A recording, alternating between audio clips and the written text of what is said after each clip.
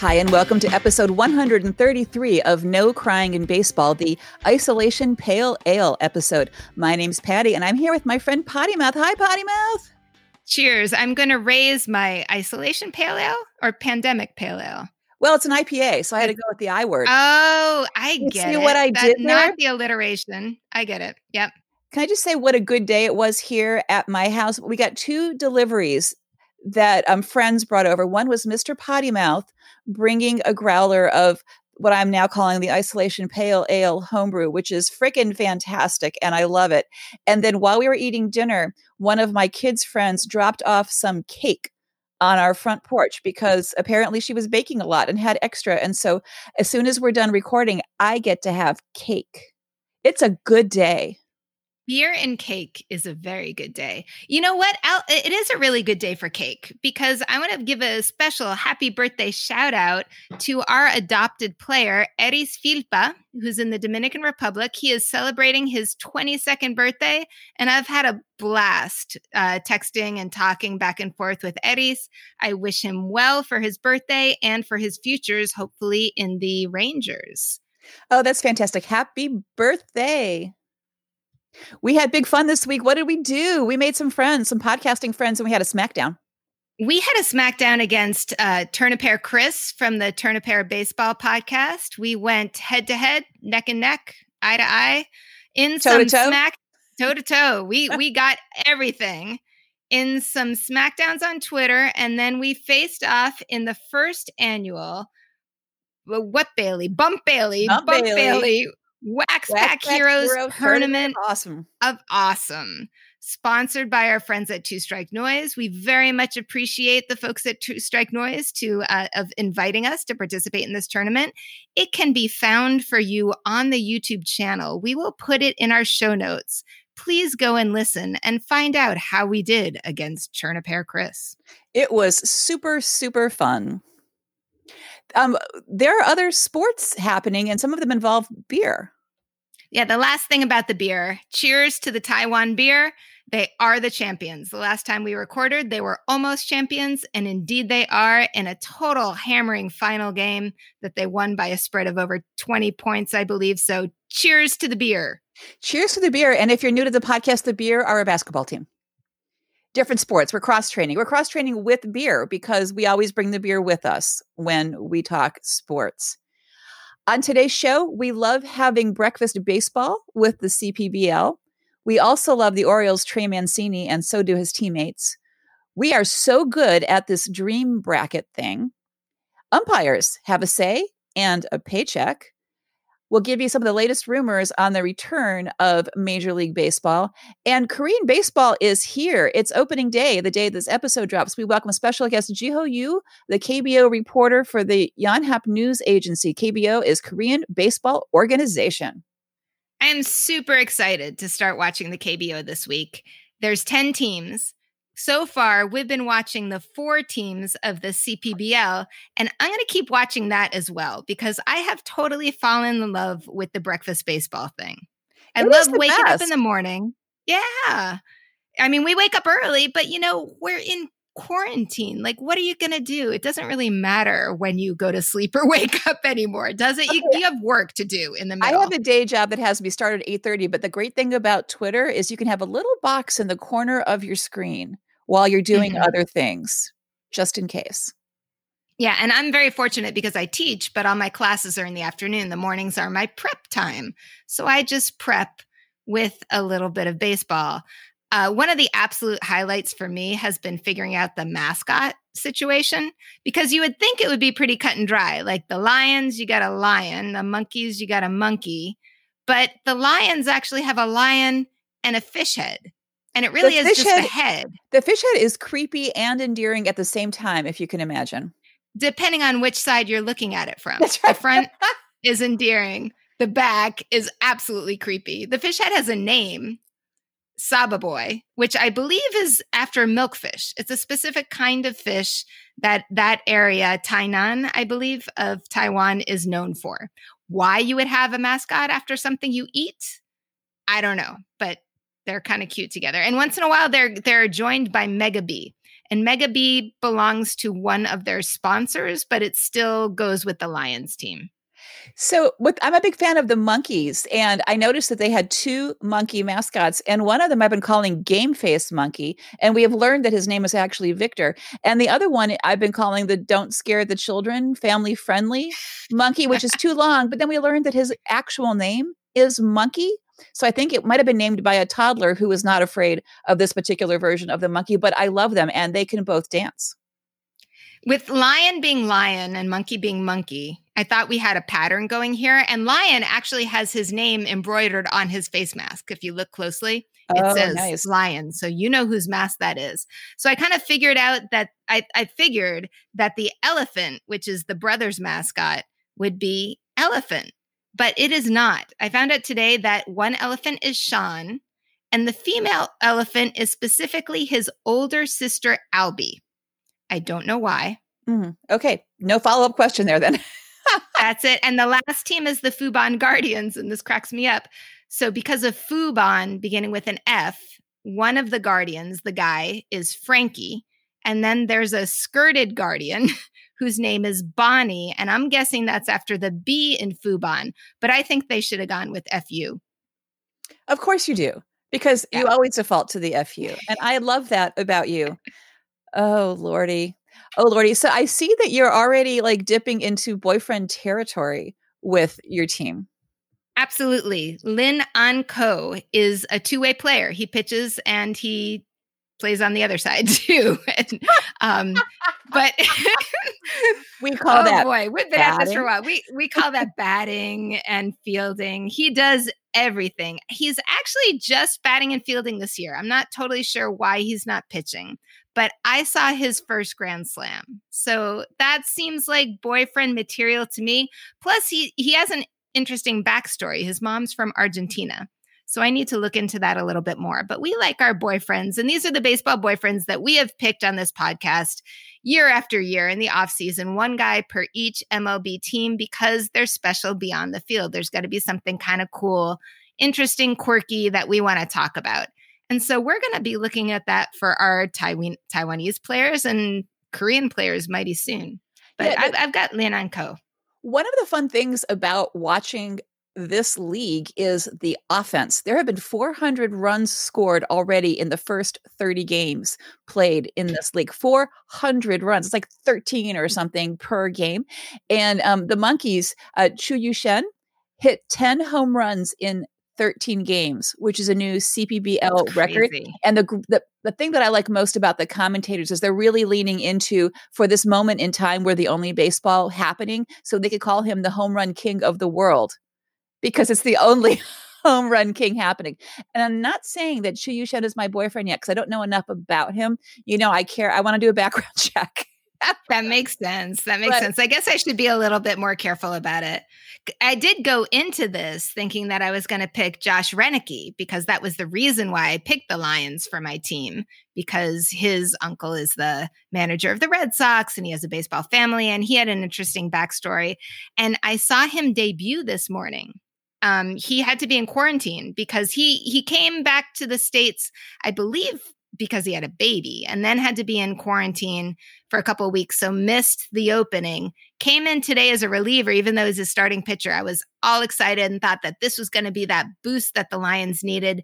He did not have a great first game. Actually, the first inning that he was in, it was all the fielding errors around him. And I'm guessing that affected his play. He didn't, follow through so well after that, but there were a bunch of errors around him. I'm going to hope that Reneke is going to help get the Lions up a little bit, because right now the Monkeys have been just crushing it. The Monkeys are the only winning team right now. I mean, everybody's in a big clump. They really are. But the Monkeys are the ones with the winning record. But you know who's going to come save baseball in Taiwan, or at least the other teams who thinks he's going to? Our friend Manny Ramirez. Right? Manny Ramirez, who I think is 48 years old. He is 48 years old. He still wants to play baseball. He still wants to play. So, he had played in Taiwan before. He played for the previous incarnation of the Guardians, who were the Rhinos at that time. And he's trying to get somebody to take him. I think a lot of teams are interested in him as a coach or somebody on staff. but he wants to play. He was talking about being a player / manager. I think he knows that he's got more draw as a manager, but I think if he could negotiate doing both, that would be ideal. Manny being Manny in so many places around the world. Yeah, and there's a fifth team, the Dragons, who are not playing in the, the major league, whatever it is, with the other four this year. They're just at a minor league level, but they're going to come up next year. So people are saying maybe they'll let him pull something like that off. I don't know. I guess we'll find out. One thing that we found out last week when we were talking to our friend Daniel was that merch wasn't being shipped to this country, but they are starting to wake up to it. I think they saw our podcast title, that suitcase full of monkey merch. Monkey swag. Monkey swag. Yeah. Monkey swag. Yeah, not monkey swag right away. The first team to be selling merch internationally is the Brothers. So right now, you can get a Brothers t-shirt if you can figure out the pricing situation. But we're going to have to wait for our connection, Daniel. And we still need to wait for, in my case, for the Monkees to actually put the Monkees on their shirts. Because right now it just says Rakuten or Monkees. I want the darn pictures of Victor or Monkey or both, please. Meanwhile, back in a little bit of MLB news, I'm not sure if we mentioned Trey Mancini before. Did we mention the fact that he had been diagnosed with cancer recently? I think we did. Last time we talked about him, he had a medical condition that he hadn't announced what it was. I don't think we ever circled back with the actual diagnosis and current news. I believe that at this point, he has stage 3 colon cancer. And his article that we'll link in our show notes in the Players Tribune is really beautiful and inspiring because he talks about how lucky he is because he's an MLB player. He did not have what would normally be symptoms that would cause somebody to go to the hospital or to get checked out. But when he started the season, he wasn't in the usual form and he couldn't figure out why he was so tired. So the team did tests and eventually this is what it came to. And he feels very fortunate that he had that kind of medical attention, very much realizing that this could have been a hell of a lot worse if he were anybody else. The other way he says he is lucky is that he was able to have his initial surgery like moments before what they're calling, elective surgery, even though that's not so elective, was shut down for, for the pandemic. So he really just sort of managed to squeak in to have that surgery done right at the beginning of all of this change and how hospitals are functioning right now. So his teammates were really cool. His teammates had a little Zoom visit with him where they were all holding up signs. What did those signs say? They had the number 16 on them, which was the fight. They all said fight, but they had a 16 for the IG in fight. And he was so touched by this. Yeah, the look on his face in that is really beautiful. He's getting a lot of support. Governor Hogan of Maryland tweeted his support, and Hogan recently survived cancer treatment. So he connected with him on that level as well. And, as much as I've disagreed with Hogan lots during his term, he's been a solid, reasonable, intelligent leader for Maryland during this crisis. And I very much appreciate him taking the time to reach out to Trey Mancini in that way. It's just classy. Yeah, and we're just going to add our No Crying in Baseball thoughts and good wishes for Trey Mancini for a speedy recovery, man. We love you. Be good. Be well. My quick homework updates. We had 2 fake baseballs that are wrapping up. One was the Dream Bracket. The results are going to be also on the day that this podcast drops. So this evening, you will know who the best MLB team of all time shall be. However you want to look at it. What the Dream Bracket was all-time best players for each team, your dream team, going off against each other in a bracket format.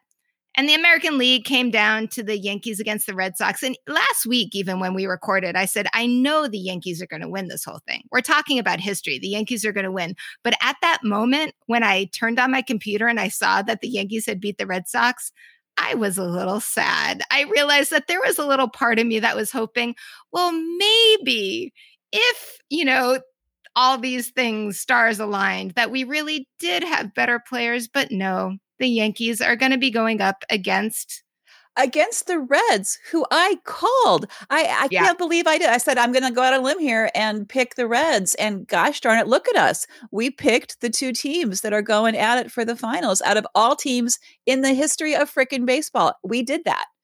If only we were this good at real baseball as we are in fake baseball. More fake baseball was happening on the video level with the MLB The Show thing. And I actually watched the final game today, and it was entertaining. Do I wish I had watched more? I'm not totally sure. Last week, we were talking about how Blake Snell was running away with it, and he ran away with it. And he totally creamed Lucas Giolito in the final today. It looked like Giolito didn't have a clue what he was doing, but he got to the final. He's got a good quarantine look, doesn't he? Oh, yeah. You mean like the beard and stuff like that? Yeah, no, the play quality didn't look good. Oh, I don't care about that because it's fake baseball. Yeah. His beard definitely looked good. And Blake Snell is super entertaining to watch playing a video game. I don't think I'd been watching his matches in the, initial round because there were so many other guys that I wanted to check out. And I don't know, I knew that Snell was going to be good at it. But he was really, really fun. The big upset was that Joey Gallo didn't make it out of the quarterfinals. Ian Happ beat him in the quarterfinals. And then he was beat by Lucas Giolito in the semis. So basically, the bottom line is Blake Snell is now the MLB The Show king, and Tropicana Field should have a banner with his name on it because, they probably need another banner. Brighten things up in there. If they ever get to have people in their little dome there, sure, they can raise that banner. Why not? Back to real baseball or planning for real baseball. This is really planning for real baseball. The umpires union. The umpires have kind of been overlooked in a lot of these conversations. We've talked about the players and them getting paid or not and what their deals are. We've talked about the stadium workers, the concession people, the janitors, all of that. But we haven't talked about the umpires. The umpires actually, they get paid year round. They don't get paid like just during the season. It gets broken up and, and broken out. So they get a paycheck every, 2 weeks or every month or whatever it is. Not just during the season. It doesn't increase the amount they get. It just gets broken up into smaller parts. So they had been getting paid, right, up until recently. They are in negotiations with MLB, their union, and MLB. And they actually they agreed to prorated pay, and they gave up a right to scheduling restrictions in order to make a condensed season easier to have. So if MLB starts later, they want to squeeze in more games, it would be a nightmare to try to schedule the umpire staff to be wherever they need to be if they have the restrictions that they have during the regular season. So the umpire said, we need financial security for our families. So we will give you that. Schedule us however the heck you want. But we just need to get a certain level of pay. So they're getting prorated pay. They got themselves a voice in the conversations about bringing games back. They're at the table really in the conversation for how are we going to start the season over again, because there's no social distancing. If you're an umpire, you're standing right above the catcher and right behind the batter. There's a lot of things that you can't control. So they are taking a big risk, and they're now at the table. Although that's interesting that you're saying umpires are being flexible and sort of open to other people's opinions. Well, that's you know what? It's sort of dividing up, putting the parts of their life in different boxes, right? They are actually at the most at risk demographic, more so than players and coaches, right? Because they skew older. They're not in like the physical condition of players and coaches. And so they're kind of fitting into that demographic where the virus, they're more susceptible to, having a much more serious experience with the virus should they catch it. They have been working all this time. They meet through Zoom, and they do, there's new rules, are coming up. They have rules tests. They have been like really preparing themselves for the season. So they're actually better prepared than usual. They said usually if there are rule changes, they get them like at the end of spring training. It's like, here they are, good luck. So now they're ready. And interesting, we're going to talk in a minute about possibilities for how MLB might come back. And one of them is playing at spring training facilities. There is no instant replay available at spring training facilities. So it's going to put them in a different position. Their call is going to be golden, right? There's like old school, right? You can argue with the umpire all you want, but no one can check, right? But they can kick dirt on the plate. They sure can. And could we just say that when we were watching our breakfast baseball at the CPBL, there have been some arguments with managers and umpires, and they go on for freaking ever. No one gets thrown out. No one's throwing a cap in the dirt. No one is like pointing fingers like way too close to the umpire. And I just find that lacking. If you're going to argue, man, do it up. I haven't seen anybody get thrown out. Not a one. Yeah. Not a one. So, and I did see a very intentional hit, like a pitch that intentionally hit the batter. Nothing. I think you get a very stern talking to, and then we move on and we learn from our mistakes. So you've probably heard that, MLB is coming up with every possibility in the book to start a season. And more people are saying, we're going to have baseball. Managers have gone on record saying, we know we're going to have baseball. The commissioner's office has said, we know we're going to have baseball. They don't know what it's going to be like yet. Right now, the temporary arrangements for paying staff, all seem to end around May 31st. So the timetable looks like, use May to figure out what the plan looks like. Use June for spring training and probably start at the beginning of July somewhere. And the somewhere is so, it could be anything right now. One of the more popular ideas is this 3-hub plan: Arizona, Texas, Florida, and divide, there's 30 teams. So 10 teams would be assigned to each of these hubs. So you'd have like people on the East Coast, people in the middle, people on the West Coast, kind of divided up that way. There's a possibility that we could start with these hubs, these bio bubbles, right? And then as situations improve in different cities, maybe open that up more. Maybe teams would be able to go to their home parks again if the situation improves, whatever they decide the criteria is. If baseball can't start till much later, they may end up doing some kind of crazy tournament, like a World Baseball style tournament. Just anything to get the guys on the field playing baseball. So it's evolving. It keeps changing. I still don't know what's going to happen. Nobody does, but it's just every day there's something new.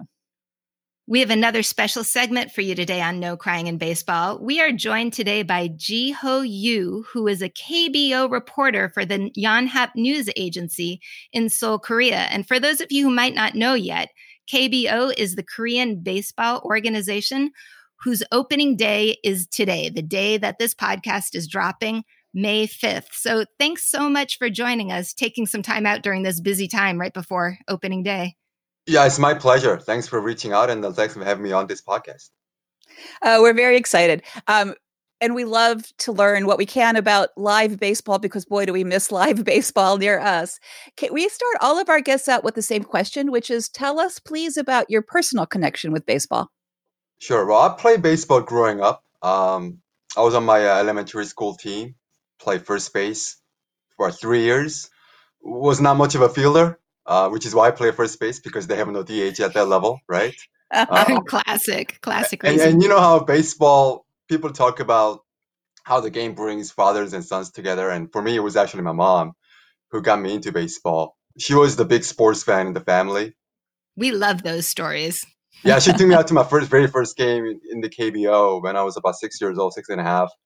And I have kind of pretty good memories about that particular night, because it was a late night game. The game kind of dragged on. You know how kids, right, when they're younger, they wanted to get home early and they're tired. And then my mom wouldn't just leave the game because she wanted to stay for the whole game. She wanted to watch the full 9 innings. And I remember kind of falling asleep on her laps by about, I don't know, 6th, 7th inning. And it was pretty dark out there. And then just remember staying for the whole game, not even seeing the end of the game at the time. But yeah, she got me into game of baseball. She was the one that taught me all the rules. The whole thing, 3 strikes and 4 balls, and 9 guys in the lineup, and the whole deal. So she got me into baseball, and I started playing at a pretty young age, and I got into my school team. And obviously, I wasn't good enough to get further. So the saying, if you can't beat them, you join them. And I wasn't even good enough to join them, so I ended up just writing about those guys who play baseball for a living. But everybody's got to contribute to make it a big picture, right? Everybody's necessary. Anybody in the front office and writers and people who keep track of the fields, we're all in it for the same spirit. I don't know. That's how I look at it. I'm also thinking that I would love to meet your mom. Like, she sounds like our kind of person. Oh, she's a huge sports fan. My favorite just being childhood memories, just watching baseball with my mom during summer, and then watching basketball with her during winter. Same with baseball. Basketball, she taught me all the rules. She was watching. We'd be watching something on TV, and she would kind of explain to me what traveling was and that kind of thing. Zone defense, and kind of she would complain about referees calls, and someone didn't get called for them and whatnot. So yeah, so again, she was a big sports fan in the family, and then she got me into sports, and which is ironic because when I told her I wasn't going to be a sports writer, and she kind of didn't like the idea. So really, why not? What about that didn't you like? Like do something else with your life, But yeah, I mean, right now, she's happy that I'm doing things that I love, and that's what basically counts. I'm getting paid to watch sports. That sounds like a good deal to me. You're living the dream. I tell people the worst part of my job is actually doing the writing. Everything else, I get to go to, even now with pandemic, I get to go to games that other people are not allowed to. You know what I mean? Right. While the stadiums are still closed. Right. So deep inside, I think we're all fans at some point, fans of the game. Maybe not necessarily teams, but we're fans of the game. So to be able to have that access, I consider it a privilege.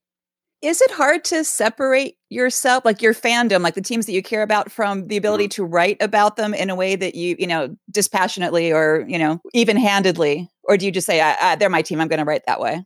Oh, for me, it's not that hard because I have no rooting interest in the KBO or any Korean teams that I cover.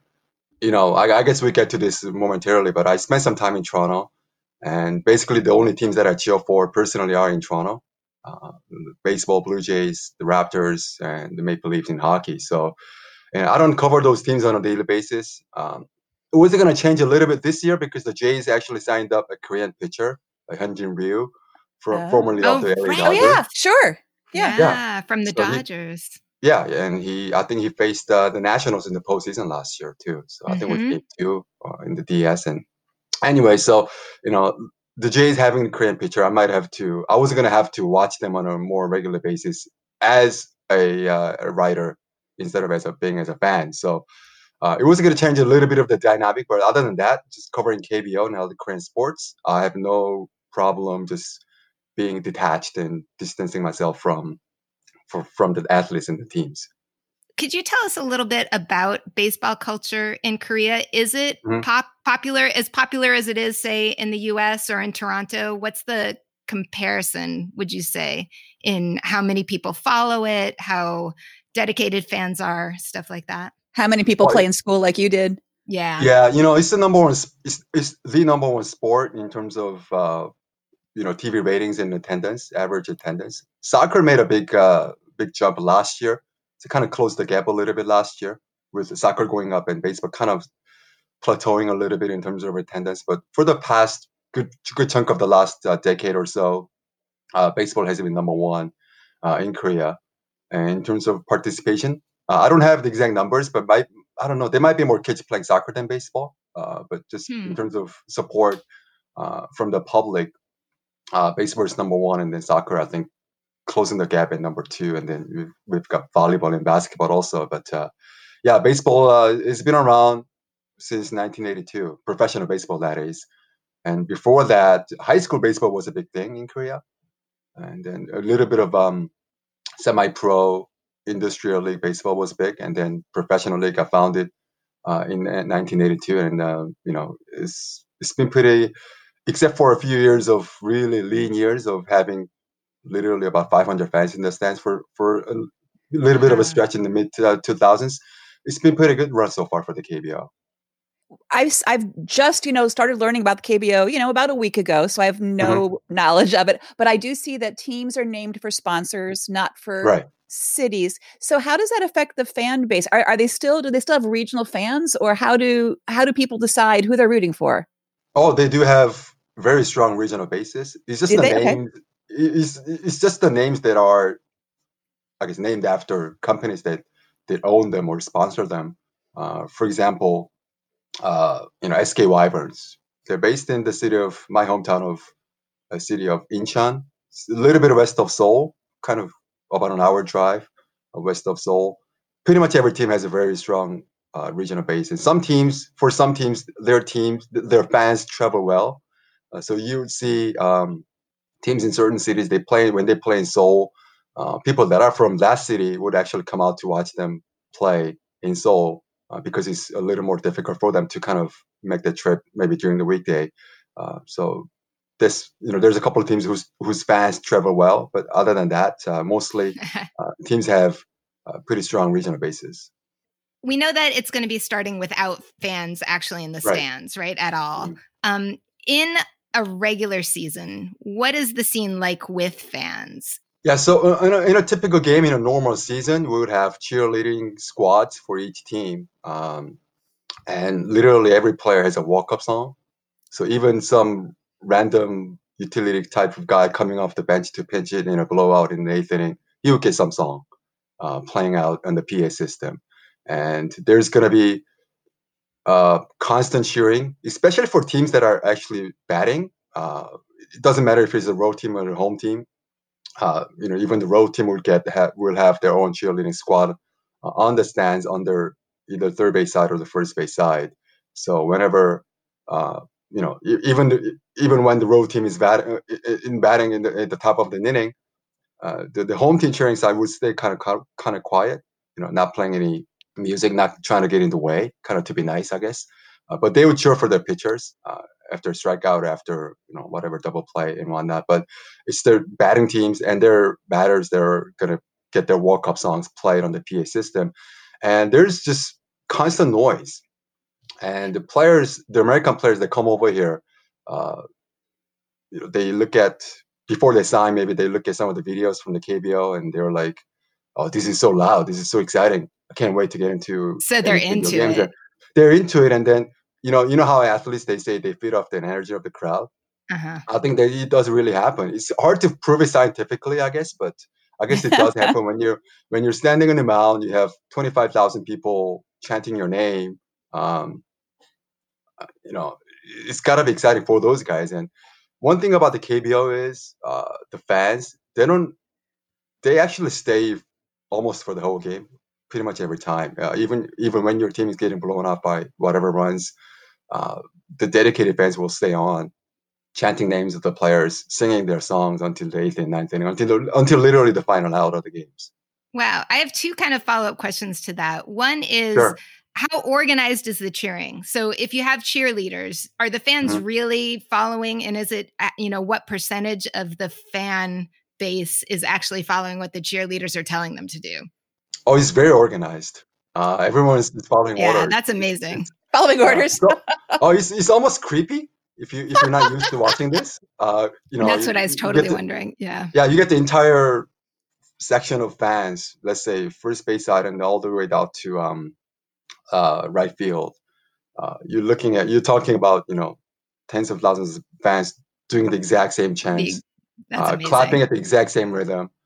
And I remember covering one particular postseason game because it gets louder during the playoffs. And I guess there was a couple of points in the game where the umpires had to ask them kind of quiet it down a little bit because they couldn't hear themselves.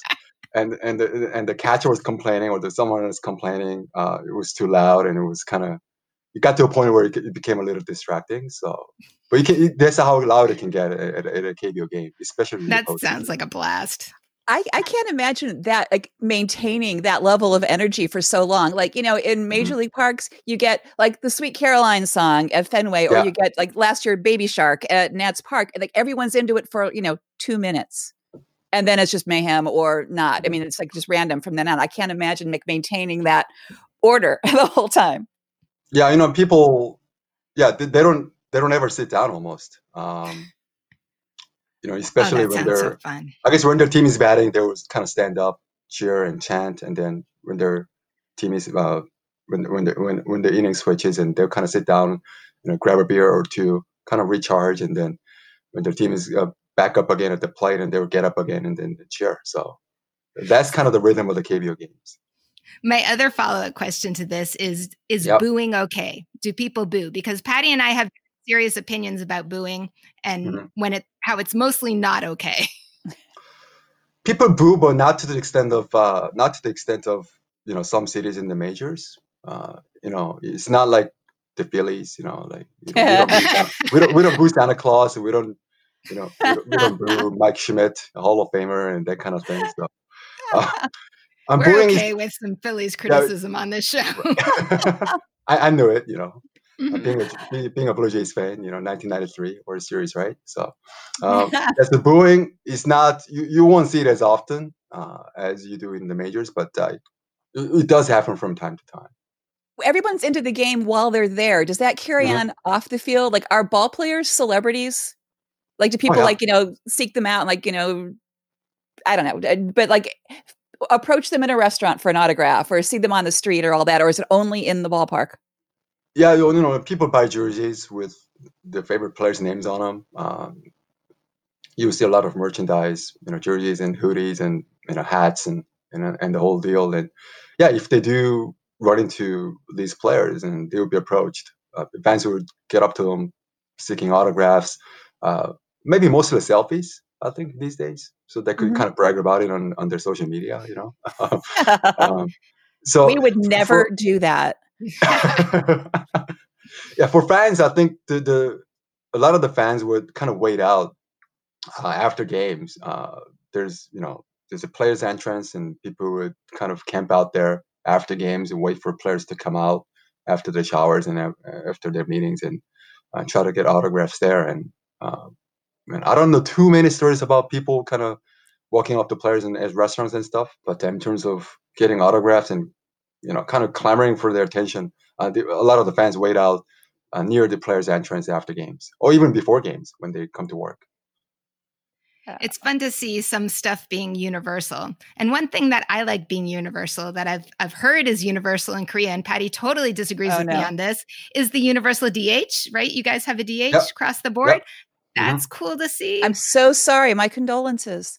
And we're both 100% behind the bat flips, which we hear is a thing over there. So is there anything, those are the only two things that I was able to figure out recently. What else sort of distinguishes Korean play from someplace else, or from the MLB at least? Yeah, so bat flips, I don't know. It's almost like a curse for the KBO. I think it did my point being, a few years back when KBO was not nearly as known as it is now, being one of the very few leagues that are going to be playing, that was kind of easy, kind of memeable moments, right? Guys throwing their bats on a pop fly, or the balls that are going wide of the poles.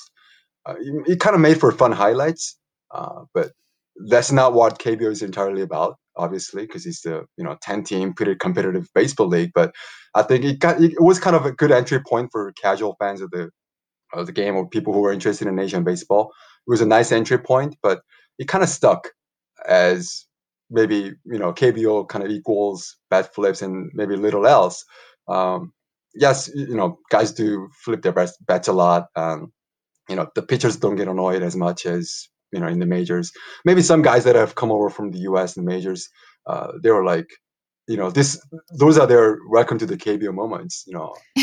This guy just popped out to left field. What the hell? He just threw a bat toward the first base dugout. So, but they get used to it after a while. Yeah, they get used to it after a while. But in terms of the differences, we talked about the cheering, we talked about bat flips. We don't play the kind of, I think when people think of Asian baseball, they might think of small ball, a lot of bunting, moving the runners over, manufacturing runs. We don't do that as much as maybe in Japan. We do. This is a lot more of what you call 3 true outcome league: homers, strikeouts, walks. Maybe not as many strikeouts, but the guys guys do actually put the ball in play a lot. So there's a lot more action in a typical KBO game than in the majors now, which is almost extremely 3 true outcome. You either get struck out, you either swing and miss, and you either hit one out and you draw a walk, right? So there's a little more action in the KBO, fewer strikeouts, more action, and more action leads to maybe more miscues on the defensive end, because there are so many balls being put in play. you're bound to make some errors when you're fielding so many balls. But there's, if you just, I guess maybe forget about the bat flip for a moment and just watch baseball for what it is, and you'll see, this is not bad. The product is not that bad. We're looking forward to that. So Potty Mouth likes for us to pick teams so that we can root for something and also root against each other, because that we find very entertaining. So based on absolutely nothing, we each picked a team, KBO team based on, names alone or, close to just that. And so we want you to tell us something special about each of these teams. If you would. So now I thought I was picking Wyverns. You said Wyverns. Wyverns. This is good to know. See, I've only read that word in many fantasy novels, and that's why I've said Wyverns, because in my head that's what it was. And then Potty Mouth picked the Dinos. So what should we know? What's something about each of those teams that we should be aware of to either prove or make us sad that we picked them?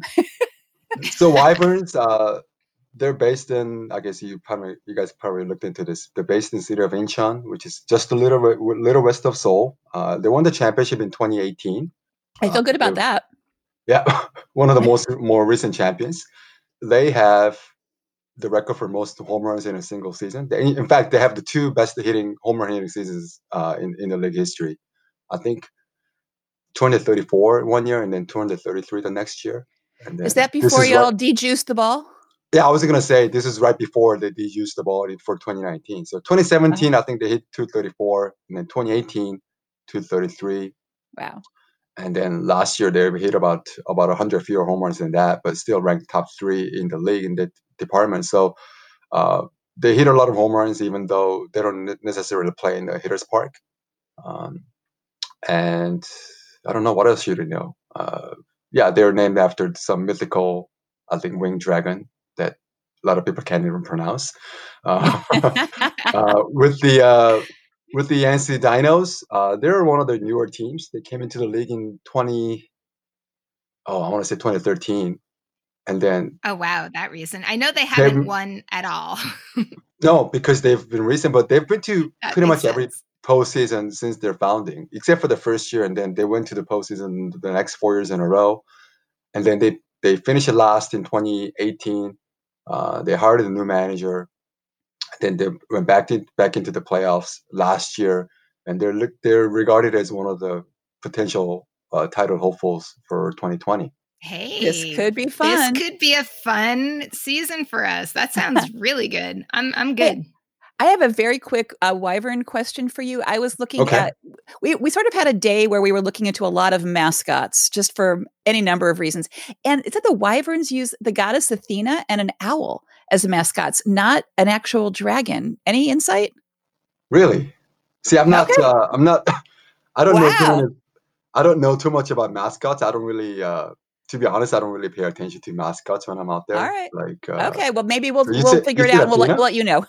Okay. Well, I know dinos use a dinosaur for obvious reasons. That makes sense. Yeah. I'm good with that. See, the breakdown here is Patty has the fantasy novels and I have the Flintstones. Like that's our cultural reference for the teams. Yeah, with the Wyverns, I guess they couldn't really find, they couldn't find a proper costume. Maybe they might have been an issue.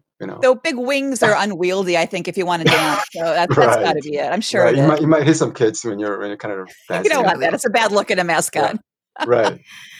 All right. Speaking of the mascots, we've been fascinated watching the CPBL in Taiwan, watching their mascots and seeing the scene in the stands.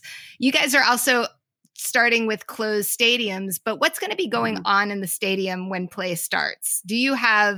Are the cheer people going to be in action? Do you have mascots out there? Are there cardboard cutouts in the stands? Like, how have they set it up to make it still a fun place to be playing baseball, even without that huge, loud noise going on the whole time? Yeah. So I don't think we will have any cardboard cutouts. I haven't heard anything about that, but some teams will have, including the Wyverns, some teams will have their cheerleaders on the stage. The teams are doing right by their employees because, the game day personnel and employees, they weren't making any money this year. These people, they get paid by the game, and they didn't have any work this year. And a lot of the same people, they work volleyball and basketball games too, and their seasons got canceled prematurely before the postseason because of the pandemic. So they were out of work for a good chunk of the spring. And not all teams, but a few teams will bring their cheerleaders to their home games, obviously to help them financially, and then kind of create that game-like atmosphere, playing some music, have the cheerleaders chant the players' names, and trying to, I guess, fire up the dugouts, the home dugouts at least. Now, you had mentioned that as a member of the media, you would have access. Do you know what the rules are going to be for masks and like health, checks and all of those things? Yeah, we have to have masks on, and we will have our temperature checked at the entrance. And we're going to have to fill out a health questionnaire, like questions like, have you been overseas in the last whatever days? Do you have fever? Do you have any symptoms? And that kind of thing. And a lot of the stadiums will have thermal a monitor installed, like at the airports. So you kind of walk through, and then the heat map will show, and you still have to get your temperature checked as well. And we have to spread out in the press box, so you can't sit right next to each other. So usually we have assigned the seating for the media, but that's gonna kind of get thrown out the window for the time being. So we're gonna have to apply with the PR teams of the home team a day, about 24 hours before the game, and then kind of let them know that we're coming, and then they would have whatever number of people assigned to every other seat in the press box, and then they will open sort of the areas behind the home plate that are usually for fans. They have tables, and they could connect power. They could set up Wi-Fi, so it could actually turn into a working space for media who won't be able to fit into the press box. A lot of the stadiums, they have limited space, obviously, and we're going to have to work outside, which is not bad this time of the year. We're going to have to work outside on tables behind the home plate. So yeah, so it's going to be in place for the time being. And for other rules, clubhouses are actually off limits in the KBL. They have been off limits for pretty much the whole time, but we do usually have access to dugouts before and after games. So that's where we do a lot of the interviews. It's kind of hanging around the dugouts, grab players as they go by during batting practice or fielding drills. But that's kind of gone for now. We're not allowed in there before and after games. So what happens is they will bring the managers from the home team and the visiting team a couple of hours before games to either a press conference room, or we kind of meet them down there in the dugout, maybe maintain some distance of 6 or 7 feet, and then kind of have a semi press conference with the managers only, no player access before games. And then after games, we get one player from the winning team for a brief interview, but that's a group interview. So we're pretty much talking to the same people game in and game out, at least for the time being. And from my perspective, it's not really fun, right? You get to talk to the same people, you get the same quotes, and try to, create maybe different stories from the same quotes from same group of people. So it's not as exciting from my perspective working the games, but I think we all understand, these are different times, and we all have to, accept these changes and just go with the flow. Is there a timetable already set up for if health-wise the country meets or a city meets these goals, then we start opening up, the stadium gradually? Or are they just going to play it all by ear? They're going to play by the ear. Well, thing is, over the weekend, the government said they're going to loosen some social distancing guidelines. Some businesses that maybe were closed will start opening a little bit. Kids will probably start going to school gradually later this month. But there wasn't anything specific about professional sports games and stadiums being open to public. So they're going to kind of play by the ear. I don't know we're going to be able to have fans this month. It's just my opinion, but maybe down the road and maybe later in the summer, we might be able to open up. But it's not going to go from 0 fans to sellout crowd. They're going to do it gradually. So maybe they're going to start selling maybe 20% of the seats, and then 30%, 40%. And then hopefully by the time the postseason comes along, we'll have, full houses of fans. I missed asking before about any players' names that we should watch out for. Do you have anybody that off the bat you're thinking that's a guy you've got to keep an eye on this season? Korean players or foreign players? Anybody? Korean players. Well, actually, either one. Well, we have a former Oriole outfielder, Hyun-Soo Kim. He's the captain of the LG Twins in Seoul. He's a left fielder. Can play a little bit of first base. One of the best contact hitters in this league. One of the leaders in lifetime batting average. He's just a hitting machine. Puts the ball in play. Lifetime close to 320, 330 hitter. Wow. Had about a year and a half stint with the Orioles, and then play a little bit of Philly, little bit with the Phillies, and then he came back to Korea. In fact, speaking of the Orioles, I think we have 6 former Orioles in this league. Wow, that seems like a lot. I think that's more than any. Yeah, that's more than any single team, including 3 teammates from the 2019 season: Aaron Brooks, Mike Wright, and Dan Straley. They're all on the roster in 2019. They're all playing the KBO this year. Wow. Does the KBO, are they recruiting like targeted like that? Like, oh, we're going to pay attention to this team or that team, or wow, the Orioles aren't very good. They're good for poaching the players right now, or.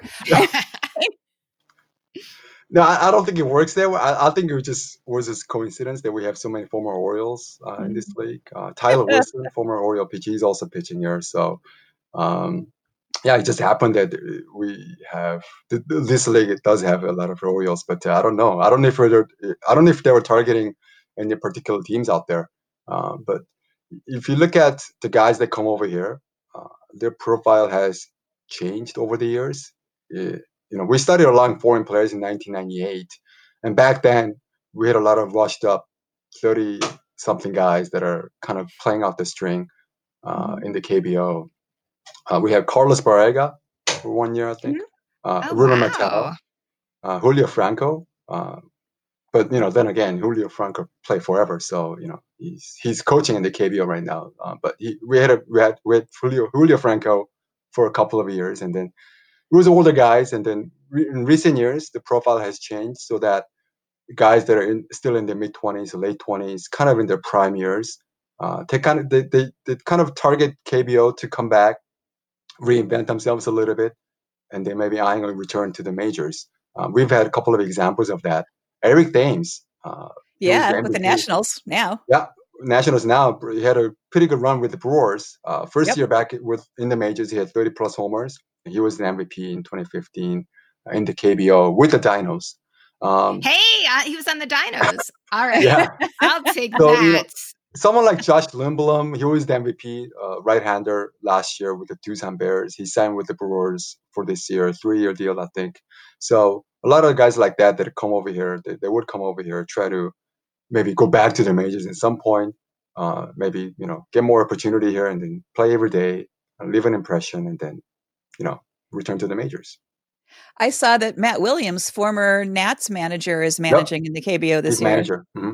Yep. 2014, right? Manager of the year in the National League. And then we went on. We left him in the dust for Dusty. I know. That's a good one. He got left in the dust. Yeah, I know. I don't know. He lost the clubhouse there, I think. But I think that's he's the manager here with the Kia Tigers. They won the championship in 2017, but kind of fallen on hard times since then. So they're trying to turn things around a little bit with a new guy at the top. So who do you think will get the championship this year? Your opinion? Well, I think I like the Doosan Bears a lot. They won the championship last year. They bring back pretty much the same group of guys, and they've replaced their 2 foreign pitchers in the rotation, and they're looking pretty good. Chris Flexen, former New York Mets property, and Raul Alcantara, I think. He played for another team in the KBO, K2 Wiz, and he's got a little bit of experience with the Korean hitters, and they've been really good in spring training and preseason games so far. So I don't think losing 2 pitchers from last year is going to affect them at all. And they've got 9 potential free agents this year, so they're all going to be playing for big contracts. I think they want to show off. They want to put good numbers. Obviously, they're going to put some pressure on themselves, but I think it's going to work out well for them having that many guys playing for big contracts. And so I think the Bears will probably be there again this year. So to wrap things up a little bit, I guess what would be just the one thing that you'd really want our listeners to know as we're going into this season in the KBO? What's the most important message to get out there? Yeah, just something I alluded to earlier. There's more to KBO than just bat flips and, I guess cheers. And obviously we're not going to have any cheers for now. It's going to be pretty quiet, but guys are going to flip their bats. It's just part of their creatures of habits. They've been doing it since their little league or middle school days. So you can't just tell them not to do it. And you as a Toronto fan, you must have thought that all that fuss over the Batista bat flap was not a big deal. Like, what's going on? Not a big deal. Like Sam Dyson, what's wrong with you? Like, respect the game. I mean, I don't know. He should respect the game by throwing a better pitch. That's my opinion. That's exactly how we feel about it. That's exactly trying a baseball opinion about that. Yeah, pitch better. So that's my point. But going back to the KBO. I mean, Toronto baseball is kind of rabbit hole that we're not going to get into, I think, today. But different show. Next visit. Yeah. So just again, there's more to KBO than just bat flips. I think generally speaking, this is about anywhere between AA and AAA baseball. We are maybe a little better than Taiwan, but it's a little below Japan, which people say maybe quadruple A there. So we're about AAA, AA-ish quality of baseball. And some guys have made their ways over there to the majors and have succeeded. If you don't have any live baseball in the U.S., you could do worse than watching KBO. You could do worse. That's our takeaway. Yeah. I am so looking forward to it. I am really excited to see more baseball, and I'm feeling good about the variety of the teams and the different kind of vibe from watching KBO. Mm-hmm. Well, too bad we're not going to have any fans. That's, I feel that's an important part of the KBO experience, especially from people who are not used to watching this. But, we've got some teams, as I said, we'll still have cheerleaders, so you'll be able to hear some songs, and you might be surprised to hear some very, very familiar tunes that have Korean lyrics to them. So maybe we can treat this as like a language immersion project so we can pick up another language. Yeah, there we go. So for our listeners, if they want to know more, if they want to follow you, how can they find you online? Oh, please don't follow me. Don't follow you? Okay. All right. No, I do have Twitter. It out of the notes. Yeah, I have my ongoing love and hate relationship with my social media and my Twitter. But you can find me at Jihyo_1. That's JEEHO __ and number 1. So Jihyo_1. You can find me on Twitter there. Fantastic. Jihyo, we're so happy you took your time out this morning to join us and get us caught up on what's happening with KBO and what we have to look forward to. We really appreciate your time. Yeah, my pleasure. Thanks for having me today. Thanks again to Jihyo Yoo, the Korean Baseball Organization reporter for the Yonhap News Agency, for getting us up to speed on what to look for if we get to see Korean baseball. Until then, we're going to be watching more Taiwanese baseball every single morning. Absolutely. I'll be up bright and early tomorrow to catch it before I hit the road to New York City. Oh, that's right. You're going to do your escape to New York. Yeah, I'm getting my daughter tomorrow. So don't worry, folks. It's not like I'm going to New York City to hang out there. I'm going to get in and out as fast as humanly possible with an 18-year-old in the car on the way back. And all of her worldly college possessions. Oh, yeah. So while Potty Mouth is doing that, I'm going to be, hopefully watching some Taiwanese baseball, doing my day job, and then maybe scoring some more of the playoffs. I've been going, that's impressive. I went back to score the Cardinals Atlanta series leading in, the NLDS series with them. I love watching Atlanta play when they play in St. Louis because they don't have that frickin' chop. And I get to enjoy the players and how much I like this guy and this guy and this guy and not have it clouded by the fan base, which is pretty cool. So I'm going to be doing more of that. Dear listeners, we hope you're watching some baseball because now you know where to find it. Maybe listening to some past episodes of No Crying in Baseball and telling your friends about it. And then Potty Mouth will tell you how to find us online. Talk to us on Twitter at NCIB Podcast or on Facebook and Instagram at No Crying in B-Ball. If you want to shoot us a line, you can email us at ncibpodcast@gmail.com. Don't forget to find us on YouTube for the first annual Bump Bailey Wax Packs Hero Tournament of Awesome. And until next time, say goodnight, Potty Mouth. Good night, Potty Mouth.